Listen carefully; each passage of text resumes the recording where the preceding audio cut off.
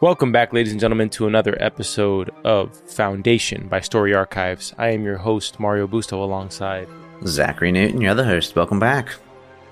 We're back for our deep dive coverage of episode 5 of season 2, titled The Sighted and the Seen. And lots were sighted and lots were seen, Zach. We finally get a notion that the powers that Gale and Salvor have are not so unique to just them alone. Yeah, I mean, it seems to be the same sort of power that these other people have from, I guess, different planets. They're not all from Synax. Not that I would think at the very least. But yeah, I think they're able to hone their power quite a bit when there's nobody else around them to make all this noise. They seem to be very aware of their surroundings, and I don't know if they can do the exact same things with their projection and all of that, but they do seem to be able to see pretty far into the future. For example, the second Foundation. It seems to me that there's a way to train these powers to a degree that's deeper than what Gale and Salvor currently know how to do. Yeah, they need a Jedi master to help them hone this craft. Yeah, and it seems like they might be able to find that on this planet because the way that they're able to they shapeshift, really. They control. I don't know how they do it, and I'm assuming we'll get a deeper look on how mentalics work, or how the telepathy works, really. But I think a lot of things are into play. I mean, maybe that vision that Gale sees of Salvor being dead, maybe Salvor's not even dead in that vision. Because there's a moment in this episode where the soldier who impersonates Hugo, he says something like "minds unlink" or "minds unsync" or something like that, and they just all collapse, like they look dead. Yeah. And it makes me wonder, I mean, if Gale and Salvor have this sort of power without any training, how much more powerful they're going to be with it. And that flashback with the mule, when he says, "Where are your mentalic warriors, Gale?" or something like that. I think that was the term for the warriors that she has. That means that there's something that has to occur on this planet where Gale becomes the leader of some sort of platoon here. Yeah, it sure seems that way. It could be that they... Or that Salvor was not really dead in that. Like, maybe that was a projection as well. My understanding of the way that works is they're really just they're kind of projecting an image into your brain, so that, like, they're not physically shapeshifting, but they're just changing what you perceive and what you see. Yeah. What did you think about the intro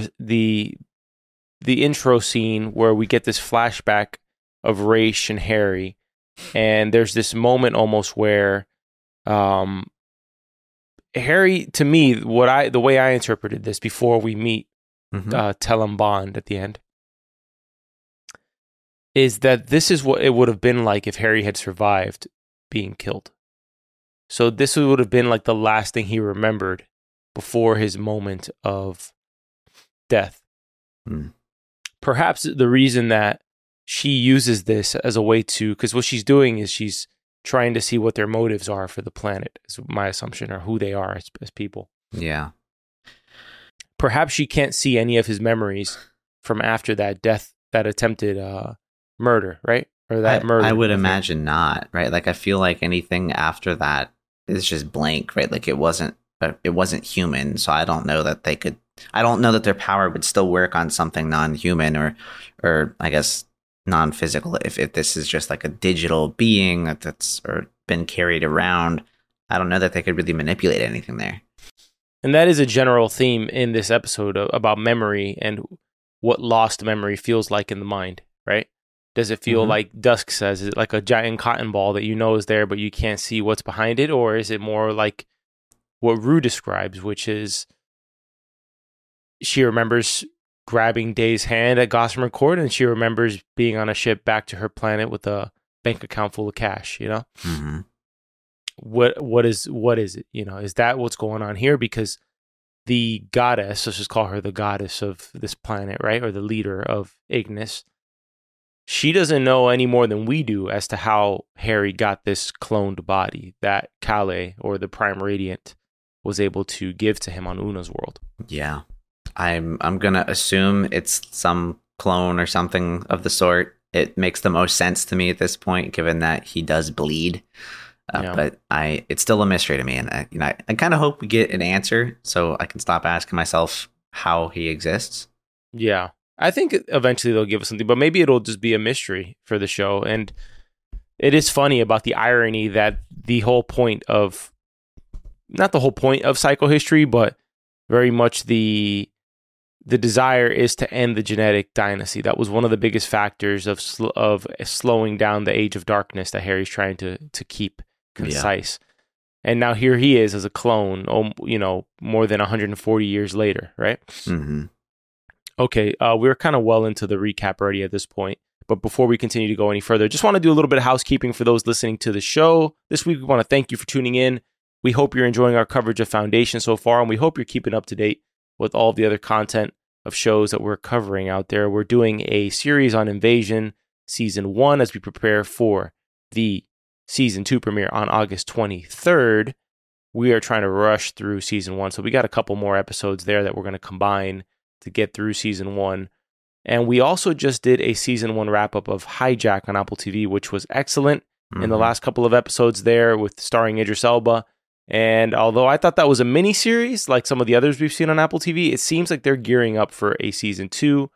And seeing how it performed on the charts, I wouldn't be surprised if it gets greenlit for Season 2 pretty quickly. That's just my guess. And then in other news, we have been ramping up our YouTube content. We have a channel full of videos where you can see our face. You can also see our faces on Spotify if you own Spotify. I believe Apple Podcasts also allows it, but that's not functioning at the moment with the current iOS situation. That's Spotify's problem. They need to get their stuff in order. Got it. Okay, we'll talk to Spotify on the back end. And we have some links in the description if you want to subscribe to our newsletter and stay tuned with everything we've got going on in the network. And as always, if you want to reach out to us, send us an email at contact@soapbox.house. And if you want to show us some love, leave us a review. 5 stars are always appreciated. All right, let's get back to the show. I'm already well into this flashback here. What do you think of Ra's and the things he says to Harry here? Is this him speaking? Is this Harry's mind judging himself?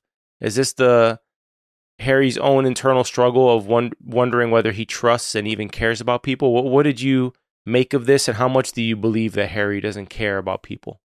I think this is his own, just internal struggle with what happened. Now, I don't know how much of this was really prompted from these people with these powers, projecting this into his head, kind of using his memories against him. But I mean, I'm kind of in the boat that I don't really think Harry cares about people that much. I feel like he cares about his legacy. And he is obsessed with the data, right? Like all of these little things here and there. He doesn't seem to care about what Gale has seen, regarding Salvor in the future. He's let a lot of people down, let a lot of people die, just to try and keep this plan on its original trajectory, which we know we're very far off at this point. I'm starting to think that the Prime Radiant is like a wholly good being in some sense. Like it has an altruistic motive through all this. I've also sort of mentioned that perhaps Harry was guided towards psychohistory, as not so much that he created it, but it was something that was already there, which is like, that's the truth about anything, right? It's more discovered. These things are discovered if they're ultimate truths, right? But perhaps this being, right, Calais, the Prime Radiant, whatever you want to call her, the Selden on Terminus is a darker Selden. Definitely. Okay. There's these, yin and yang type of dynamic here between the two of them. And perhaps making him a physical body grounds him more. And I think the arc that we're going to see of his redemption, hopefully, is that he learns to trust the people around him and learns to care about people and not just be about the plan being the most important thing, because he did, according to Raish, and I'm going to take that bit as true, that Raish didn't have to die. Yeah. That was a choice, that was Harry's choice, because he didn't trust Raish enough. And he changed the plan accordingly. Yeah, and I don't think the intent was clearly not for Raish to die, but because Harry changed the plan, Raish did die as a result, because things happened that weren't, I guess, according to their plan. I guess he was originally supposed to go to Terminus with everybody, would be my guess. But because he was with Gale, I guess Harry decided to switch things up, wanted him to go away and go to this original location of the Second Foundation, Harry's home planet. But yeah, that kind of got all messed up. So if Harry didn't need to die or have Raish kill himself, yeah, I don't think Raish would be dead. He'd still be with us today. So it is Harry's fault, in my opinion. Well, Raish insinuates that Harry's going to fail for this exact reason, because he doesn't care about people. He doesn't care about just trusting anyone near him. And it made me start to think that because the show is it's deviated so much from canon, it's deviated so much from what occurred in the books. Mm-hmm. Is it so far-fetched to imagine a possibility where Harry's plan fails in the show, where it's maybe not successful? Possibly. I mean, I don't know if this huge deviation is something that happened in the books either, but I mean, it already kind of has failed or is failing at the very least. So yeah, they're not on Helicon. Yeah, they're not on the Helicon where that was his intended destination for the Second Foundation. Mm-hmm. Yeah. Yeah. What did you make of this whole thing? I mean, Harry mentions the fact when he's getting debriefed on how the First Foundation is doing, that they're selling psychohistory as magic, that he's not surprised. He says people like to kneel. He's very cynical towards anything religious. And he talks about the other Harry, saying that they're not worshiping me, they're worshiping the other Selden. Mm-hmm. So he's disconnected from this other Selden as well, which makes me wonder at what point things have to rear their heads against each other. Yeah. Are they thinking in the same way, or are they thinking in different ways at this point? Yeah, I'm not quite sure. I mean, I know events that, happen around you are going to change your personality a bit, but they originated from the same person. So yeah, I'm kind of curious to see how that plays out. I had made the comment before, I think in like a couple episodes ago, how yes, we have this light Harry, this dark Harry, but it's kind of interesting to see how far they keep deviating from each other. You have the dark Harry who sees himself now as a god, and now we have what we're deeming the light Harry, who is now human, verified human, I guess, at this point. So I would imagine that they're going to come together at some point, though. Even though I like this Harry a little more right now, he seems a little more grounded. He seems to care a little bit more. He's also got this element about him where he knows too, like, I feel like he just knows too much, right? Like he doesn't care really about what's going on with the individuals and with the people. So I don't know how far apart they're actually going to be in the end. I think you see for the first time in this episode that he actually cares about Salvor, right? Because when he's talking to Gale about the vision that Gale's trying to stop from happening in the future. I kind of agree with Harry's advice. There's no way that you can know what decision is going to possibly stop that destiny from occurring, right? But he also cares about her as pretty much his granddaughter. If you think about it, Raish is his adopted son. This is like his granddaughter at this point because he pretty much raised Raish. Yeah. But they arrive on Ignis. The beggar crashes. I mean, this beggar has taken on some beatings in these episodes, but they crash land on the planet after hearing these voices through space, which I found interesting. I mean, I know that she says it was a call as a refuge, but it does make me wonder if there's not a bit more to that. And they land on the planet, which beautiful planet. It's like it's very exotic. I don't know where in the world this location is, but it kind of reminds me of some spots I've seen like in Southeast Asia. Mm. like where you have these tall rock cliffs with in between, like, and there's forest in between them. Pretty interesting. Yeah. Did you know Ignis was a former Imperial holding? Like, so everything you're seeing here predates the Genetic Dynasty. This is not, and nothing here was founded by the Genetic Dynasty. Interesting. So these powers, whatever it is, what they're experiencing here, because he mentions that this is, I think he said Emperor Kandar V's summer palace. So this was a summer type of place for an emperor who was before the Cleons even existed, which makes me wonder how the Cleons got into power.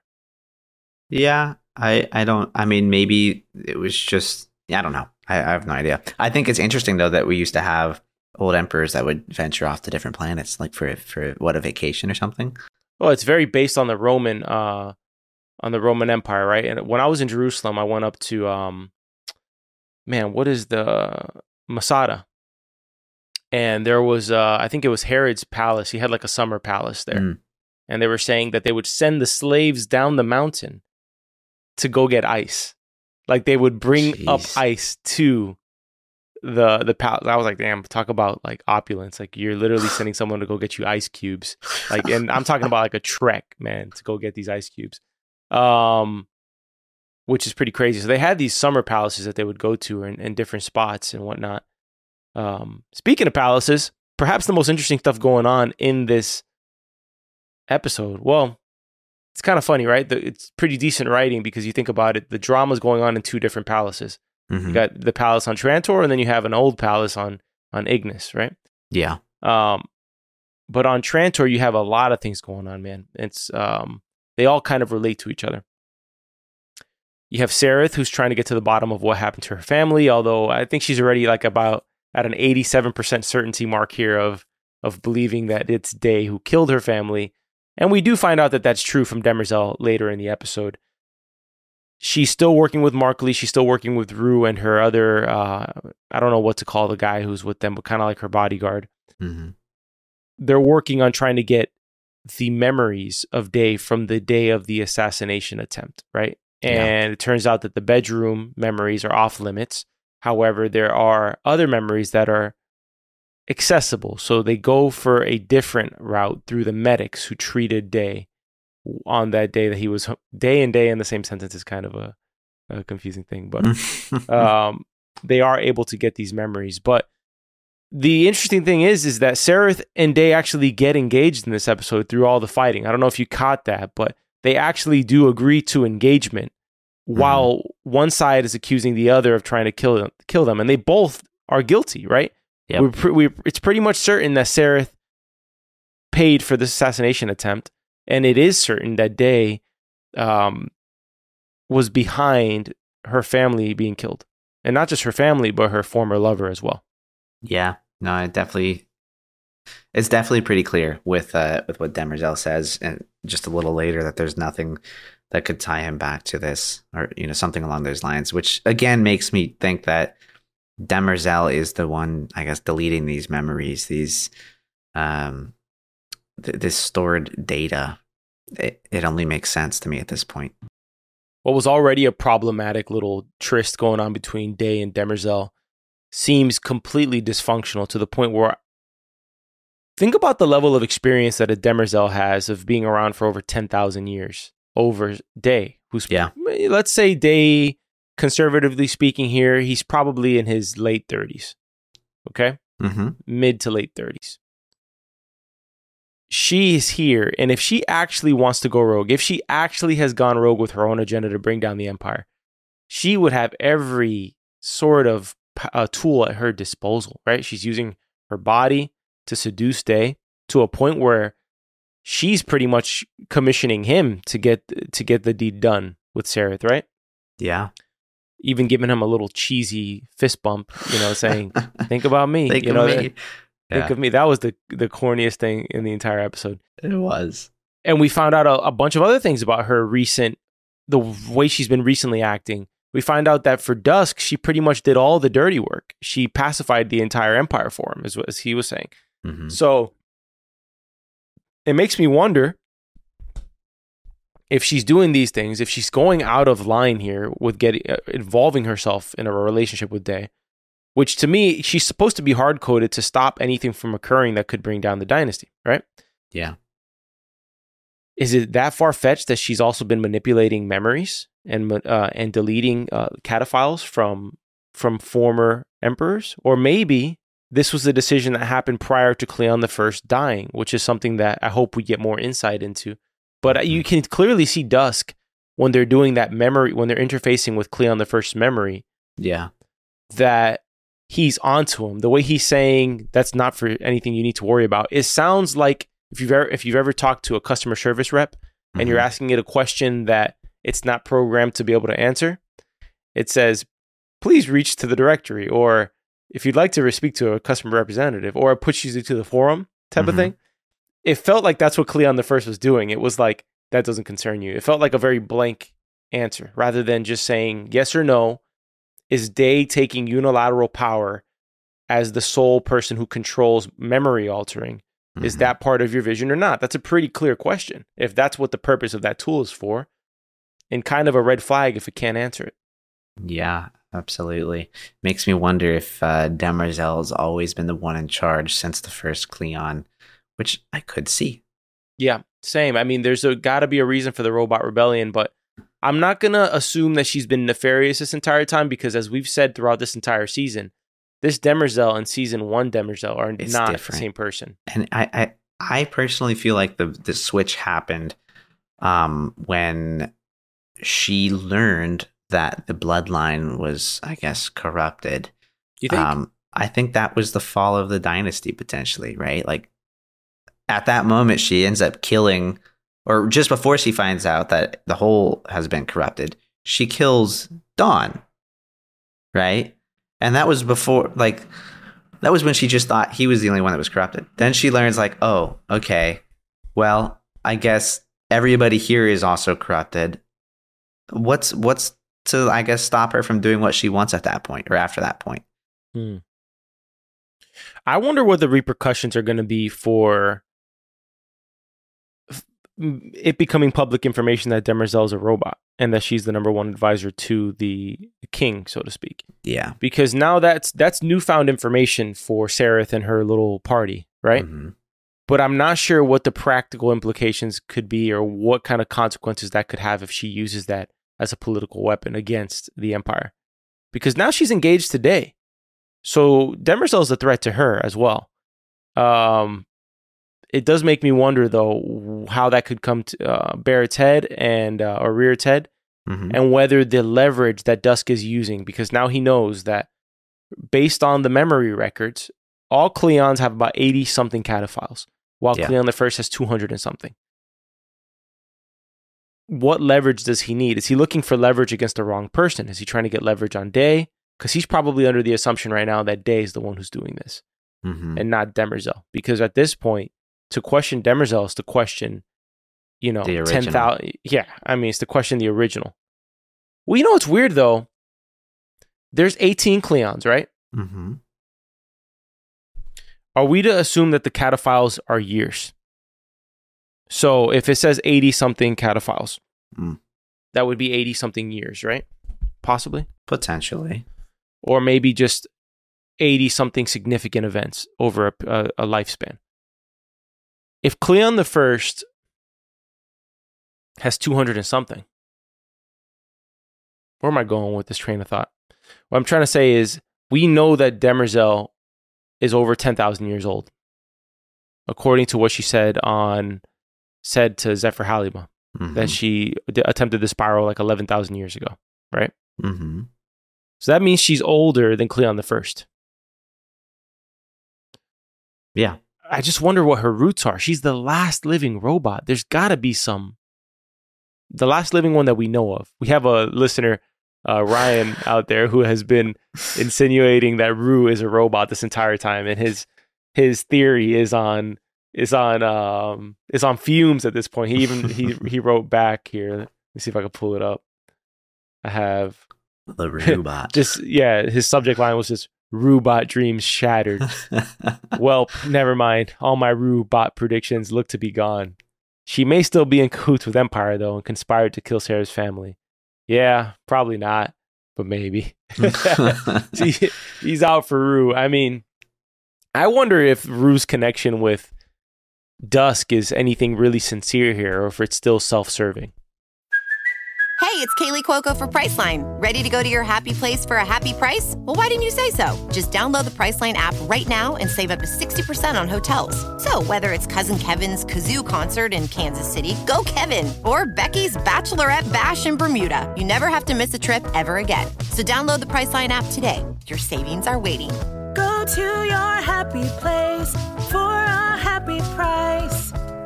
Go to your happy price, Priceline. It feels self-serving to me in this episode. I mean, she goes there, I think, to get information, which she brings back to Sareth about, you know, all of these recordings and whatnot. So it feels pretty self-serving to me. Call me a sucker, but I thought they have a genuine connection. Based even going back to the Gossamer Court, because she's very seductive in the way that she's withholding her attention, you know? And it's in a way that draws the Emperor. I mean, this is the kind of guy who has, it's like that whole old saying, what do you get the guy who has everything, you know? Yeah. Or who can buy themselves anything. So he's attracted to the one person on the court who doesn't seem to be interested in him. Mm-hmm. And she seems to know how to play that card very well. But at this point in her life, she has everything she needs politically. I don't know what more she could gain here. I also don't know whether she's sincere in her care for Sareth. So mark her in the list of mysteries with Demerzel of what her exact motives are. Because for Sareth, it seems that she just wants vindication for her family. Yeah. For Day, it seems that he knows that the Cleonic dynasty is a dying concept and he wants to branch off from that. Now, how manipulated that is by Demerzel, we don't know.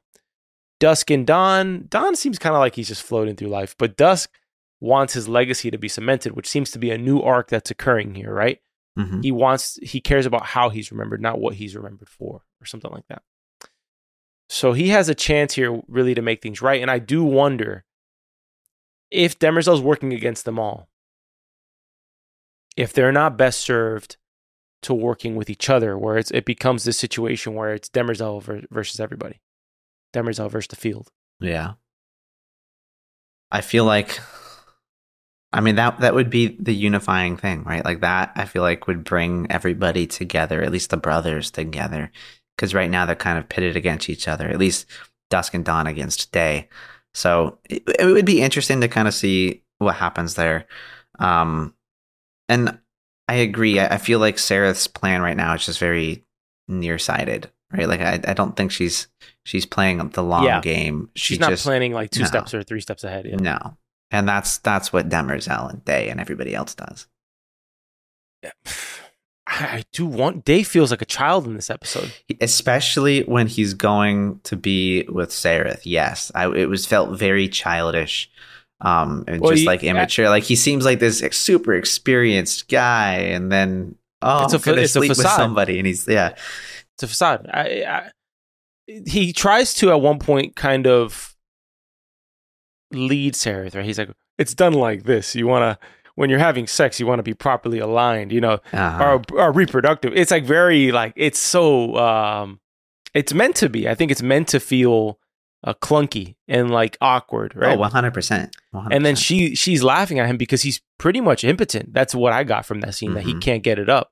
Yep. So it seems to be that he's nervous about the situation. That's why Demerzel was trying to comfort him.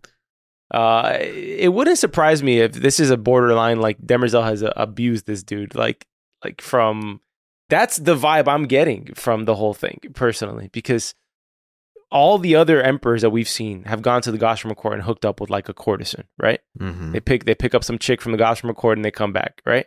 Yep. We haven't seen this Day with any other woman. We've only seen him with Demerzel.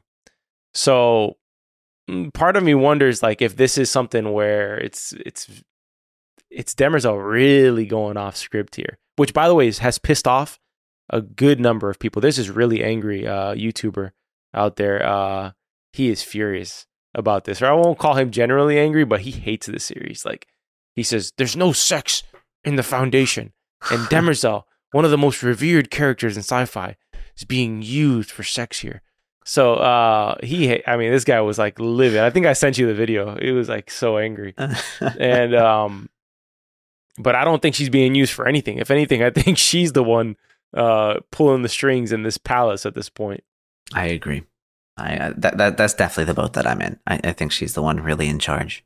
Just think about it. The scene that she has with Dusk, it's in the darkness, right? And there's like this moonlight on her face. Mm-hmm. And there's this glimmer of in her eye almost, where she seems almost like somebody giddy, seeing her plans coming to fruition, right? Yeah. Absolutely.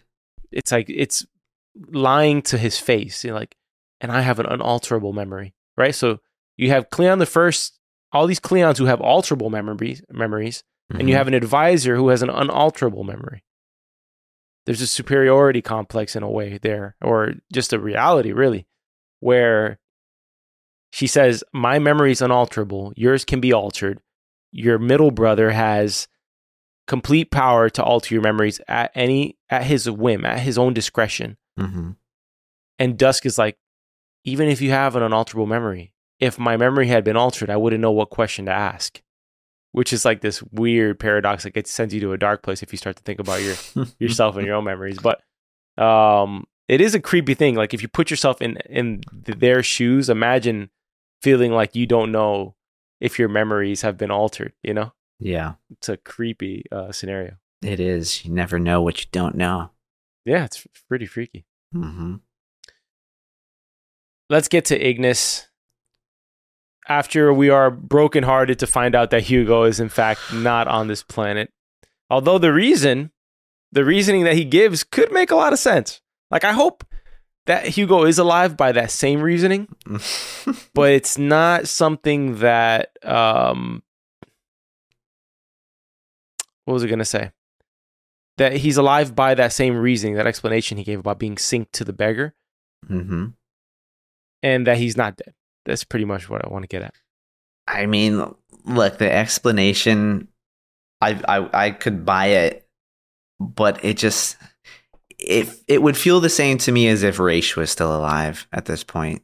Dude, right? I generally have a rule on television shows that if I don't see a body, I don't believe the death. So I even sort of have hope for Raish. As crazy as that sounds, and someone's going to be like, this show's not a mystery, man. It's not everything's a theory. Not everything has to be like, all right, shut the hell up. Like it's, if you haven't seen a body, I'm watching Outer Banks. Nobody dies in that show. No one dies. Someone could be obliterated by like literally blow up next to an oil barrel. And if you don't see the body, they're not dead. Like they may be coming back. You can see their literal skeletal skull on the sand. Okay. And they could bounce back in 2 seasons. So I love that you're still watching that show. I told you you'd be yelling at the TV every episode. Dude, we've got a Kooks and Pogues retrospective episode coming soon. We got to do a Kooks and Pogues Outer Banks episode for the channel for sure. I didn't even know it was about a treasure hunt. I thought the whole show was about just rich kids being bratty. That's what I thought it was, which is kind of part of the show. It's part of the show, but it's definitely not the core of the show. No, the main characters aren't even rich. Anyways. Except for Kiara. Anyways. And Sarah. Yeah, so half of them. Yeah, pretty much. But but they don't really act like it. They're Pogues. P for L, man. They definitely want to be. That's right. P for L. You should etch P for L on your wall back there. That would look so horrible. Yeah, it would. But all right. To the scene. We have it on the screen right now with Demerzel and Dusk. I know we're just going back here, but I gotta say, the person who stole the episode for me was actually Dusk, the actor who plays Terrence Mann. Because he's playing himself and then he plays Cleon the First. The guy has range, Mm-hmm. And just kudos to all of these guys who play, and Demerzel as well, who are playing these characters who are different people but the same face over the years, right? Because at this point, we're seeing about 3 or 4 renditions of the same character, and they're all different. Mm-hmm. And Demerzel's perhaps the most interesting of the bunch because she's still as robotic as season 1, but there's just these little subtle differences that are just masterful bits of acting that you just know something is wrong with this character, like deeply wrong. And who's going to question the sentient robot who's been around since the beginning? It's just like a very difficult thing to go up against. especially when she's like the mother figure. Yeah, It's it supposed to really be. is. And I mean, I don't feel like we're getting much at all of that comforting Demerzel that we saw in season 1. The only time that we kind of see her comforting anybody is Brother Day, and it feels like it's to control his thoughts or to nudge him in a certain direction, and that's really it. Yeah. I am interested to see if this Dusk is able to redeem any sort of, like, I do wonder if there's going to be any redeeming arc for the Cleons, because they didn't choose this destiny, although they're not very, it's not easy to empathize with them when you have Day making comments like he wanted the rings of Trantor to be a shackle, to look like a shackle on the planet. Like, that's about as ugly of a metaphor as one can picture for revolving around your planet. He wants it to be a constant reminder that the only reason people are alive is because he wills it so. Yeah. Like, that is a pretty dark vision for your planet. It is dark. You just want to rule with an iron fist. That's it. What do you think happens here before we round out this episode or our recap of this episode? What do you think happens with this footage and the knowledge of this footage? Because as we head to episode 6, we've got a few things going on here. We have Dusk trying to get down to the bottom of this memory issue, right? Mm-hmm. You have Sareth and her crew who have now found out that Demerzel's a robot. Day is pretty much in the same place, engaged to a woman who is trying to get down to the bottom of what this guy did to her family, and also now the threat of this robot. Mm-hmm. You have Hober heading to an unnamed planet, which I do not believe is going to be Ignis, based off of what we saw. And we have Bel Rios still investigating the Foundation. I could possibly see Bel Rios near Terminus by next episode, if I had to guess, because we only got 5 episodes left, 6, 7, 8, 9, 10, 5 episodes left. We're at the midway point. And things are starting to move. We haven't seen any war yet. We haven't seen any battles necessarily. But the things in the palace are getting to a point of no return pretty soon here, where the cat's going to be out of the bag pretty soon. Yeah. Yeah, absolutely. By the way, this is very much all right, Game of Thrones moment. It was inevitable. Zach, every episode. Go ahead.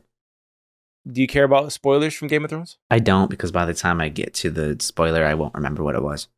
Oh, you'll definitely remember. Season 1 very much revolves around, if you haven't watched Game of Thrones, exit the room right now. You got 3 seconds, and then you can come back in a few minutes. Season 1 very much revolves around a secret. I said this from the beginning of this season, that I felt like they were taking a Game of Thronesy direction. I think they've even hired a director who has directed several Game of Thrones episodes. Mm-hmm. I think, if I'm not mistaken, the director of this episode, if you can look that up real quick on IMDb. Alex Graves. Yes, Alex that's correct. Graves. He's done Game of Thrones before? Yes. Okay. So season 1 revolves around a secret, really, a secret that can't get out. And it's that the brother and sister in the Lannister family, the queen, right? The queen is banging her brother. Okay. What happens because the queen is having a relationship with her brother, they push the king, the Lord of the North. Okay. They push the son who witnessed it, who's a very adventurous kid. He climbs everything. He witnessed them in the act, but he didn't really understand what he saw. But just if he relayed that information to anybody else, it might have been too suspicious. So he's pushed off and gets paralyzed, but he doesn't die. And so the secret is trying to be covered up because it could bring down the entire family, right? Because the relationship between the king and the queen is not very good as it is. And they found out about several assassination attempts. But it's this secret that leads pretty much the whole backbone of the plot of season 1 that kicks off the Game of Thrones is all about a secret that cannot get out. And it's something like this. And the Foundation reminds me a little bit of that, because imagining like this forbidden being, a robot, right? A live robot being, having sex with the Emperor, right? Because she's in the bedroom. Why else would she be in the bedroom? Only makes sense that would be something that could bring down the entire empire. It's one of those things that's like a forbidden piece of knowledge to get out there. It's like ridiculously taboo in this world of Foundation. So it's kind of like the same situation with with Foundation. You got this woman who's like the lord of her planet coming on over here for an alliance in the main capital. And in the main capital, everything's corrupt. And she's trying to get down to the bottom of what happened to her family and what happened to all these different things. And that's exactly what Ned Stark goes to do in season 1 of Game of Thrones. Mhm. And we won't talk about anything else that occurs, but that kicks off all the crap that happens in that show, you know? Yeah. Okay. All right, Well- let's get to this villainous being on Ignis, Tellum Bond. How many people are on this planet? Because it's such a weird dynamic, right? Like, we have 3 prisoners. Okay, we're going to put no guards. And then we're going to lure them to this place with voices where I'm going to be as a little girl, as this fake goddess. Like, are all these people there like, oh my gosh, she's doing this again? Like, why do we have to do this? They're all dressed in white. First negative sign. If you walk into a place and everyone's dressed in white, leave. Okay. Yeah, there's some cult thing going on here. More than likely, 8 times out of 10, it's a cult thing. If you're lucky, it's a family reunion of sorts and everyone's dressed in white for some reason, but most of the time it's some sort of cult thing. In this scenario, it's most certainly a cult thing. And she has the desire to destroy the Prime Radiant, right? Mhm. She's really, all of this is just about sussing out the motives of Harry, Gale, and Salvor. And it seems that she's pretty much has a grip on Gale and Salvor, but she doesn't quite know where Harry lands, right? Yeah. I don't know, because I don't trust this woman's face. She just doesn't look like a pure motive individual, and she even says that she was worshipped as a god as a child, right? Mm-hmm. So she says never worship. She has like this really haunting line: never worship a child; it's not good for them. Yeah. You know, which makes me wonder, like, what effect did it have on you? Because you're in charge of this planet, and you're doing stuff that like a cult leader would do. Okay. Mhm. Makes me wonder if her motives are pure or not, and whether this is about protecting her planet, protecting her power, or is it about protecting the thing that matters, which is the people there and the refuge. Mm. What are your thoughts on her, and where do you think this goes? Because we lead into the next episode with, I'm assuming we're not going to see Harry and this trio leave this planet for the rest of the season, if I had to guess. Yeah, I don't think so. She does not give me a comforting feeling. I feel like I'm watching, one of the leaders from like The Walking Dead, where you show up to this town, right? They're not the prisoners governor. here. Yeah. No, I feel like she's got a great grip on everybody here. They're all following her, and I think she's going to be the single person that's going to stand in Gale, Salvor, and Harry's way. They would need to get rid of her to be able to start to build the foundation here. I don't think everybody else is. I think they're just following her. I think everything that happens is purely her idea. Yeah. Agreed. And that rounds out the episode. They do find out about the existence of the Prime Radiant, and we're left with just this open-ended ending there, where I do hope that we get a continuation of these storylines next episode, but it does feel like we're going to go back to Belrios and Hober in the next episode. I'd imagine. I didn't watch a preview for the next episode. I don't even know if they gave one. I didn't see it. Yeah, me neither. So it'll be interesting to see what goes on from here. Let's get into some categories, unless you got anything else, any other final closing thoughts you want to share there. I'm just wondering how on earth you kill these robots, because, I mean, if you get your head cut off and you can still survive, man, a war against robots that just don't die sounds like an interesting thing to watch. I don't see how she could put herself back together if she has no arms. No arms, no hands. Like, just put her in a box. Maybe your arm could like crawl its way over to you and help you out. You're gonna lose somebody at some point. You know what I mean? You're gonna have to send like 20 people at her. Mm-hmm. It's possible to hit her, right? She got her head half chopped off. Yeah, that's true. So the thing is that she has these weird devices that can reforms her brain. Exactly. Yeah. Yikes. Well, anyways. Favorite character of the episode? in terms of just, I guess, scene stealing and doing well, I thought the two characters that really, the one was Dusk, in my opinion. I thought Rue was great too. If I had to say I have three in my mind that stick out to me in this episode. Okay. The one that I would probably go with, I'll go with Day. Just a it zag? was funny. Yeah, I'm gonna zag. I did love his line at the end. I didn't catch. I didn't write it down, but it was like, we argued. We're engaged. Yeah, I thought that was a great line. Yeah, that was a good one. I thought Harry was the most likable he's ever been in this episode. By the way, I agree. So the Harry that we're seeing right now really reminds me of the Harry that we see at the beginning of season 1. That's what he felt like to me before we got this like view of, I guess, his dark side and his motives. Like he kind of seemed to care a little bit about Gale. I think you're right with that. It felt like the original Harry that we saw.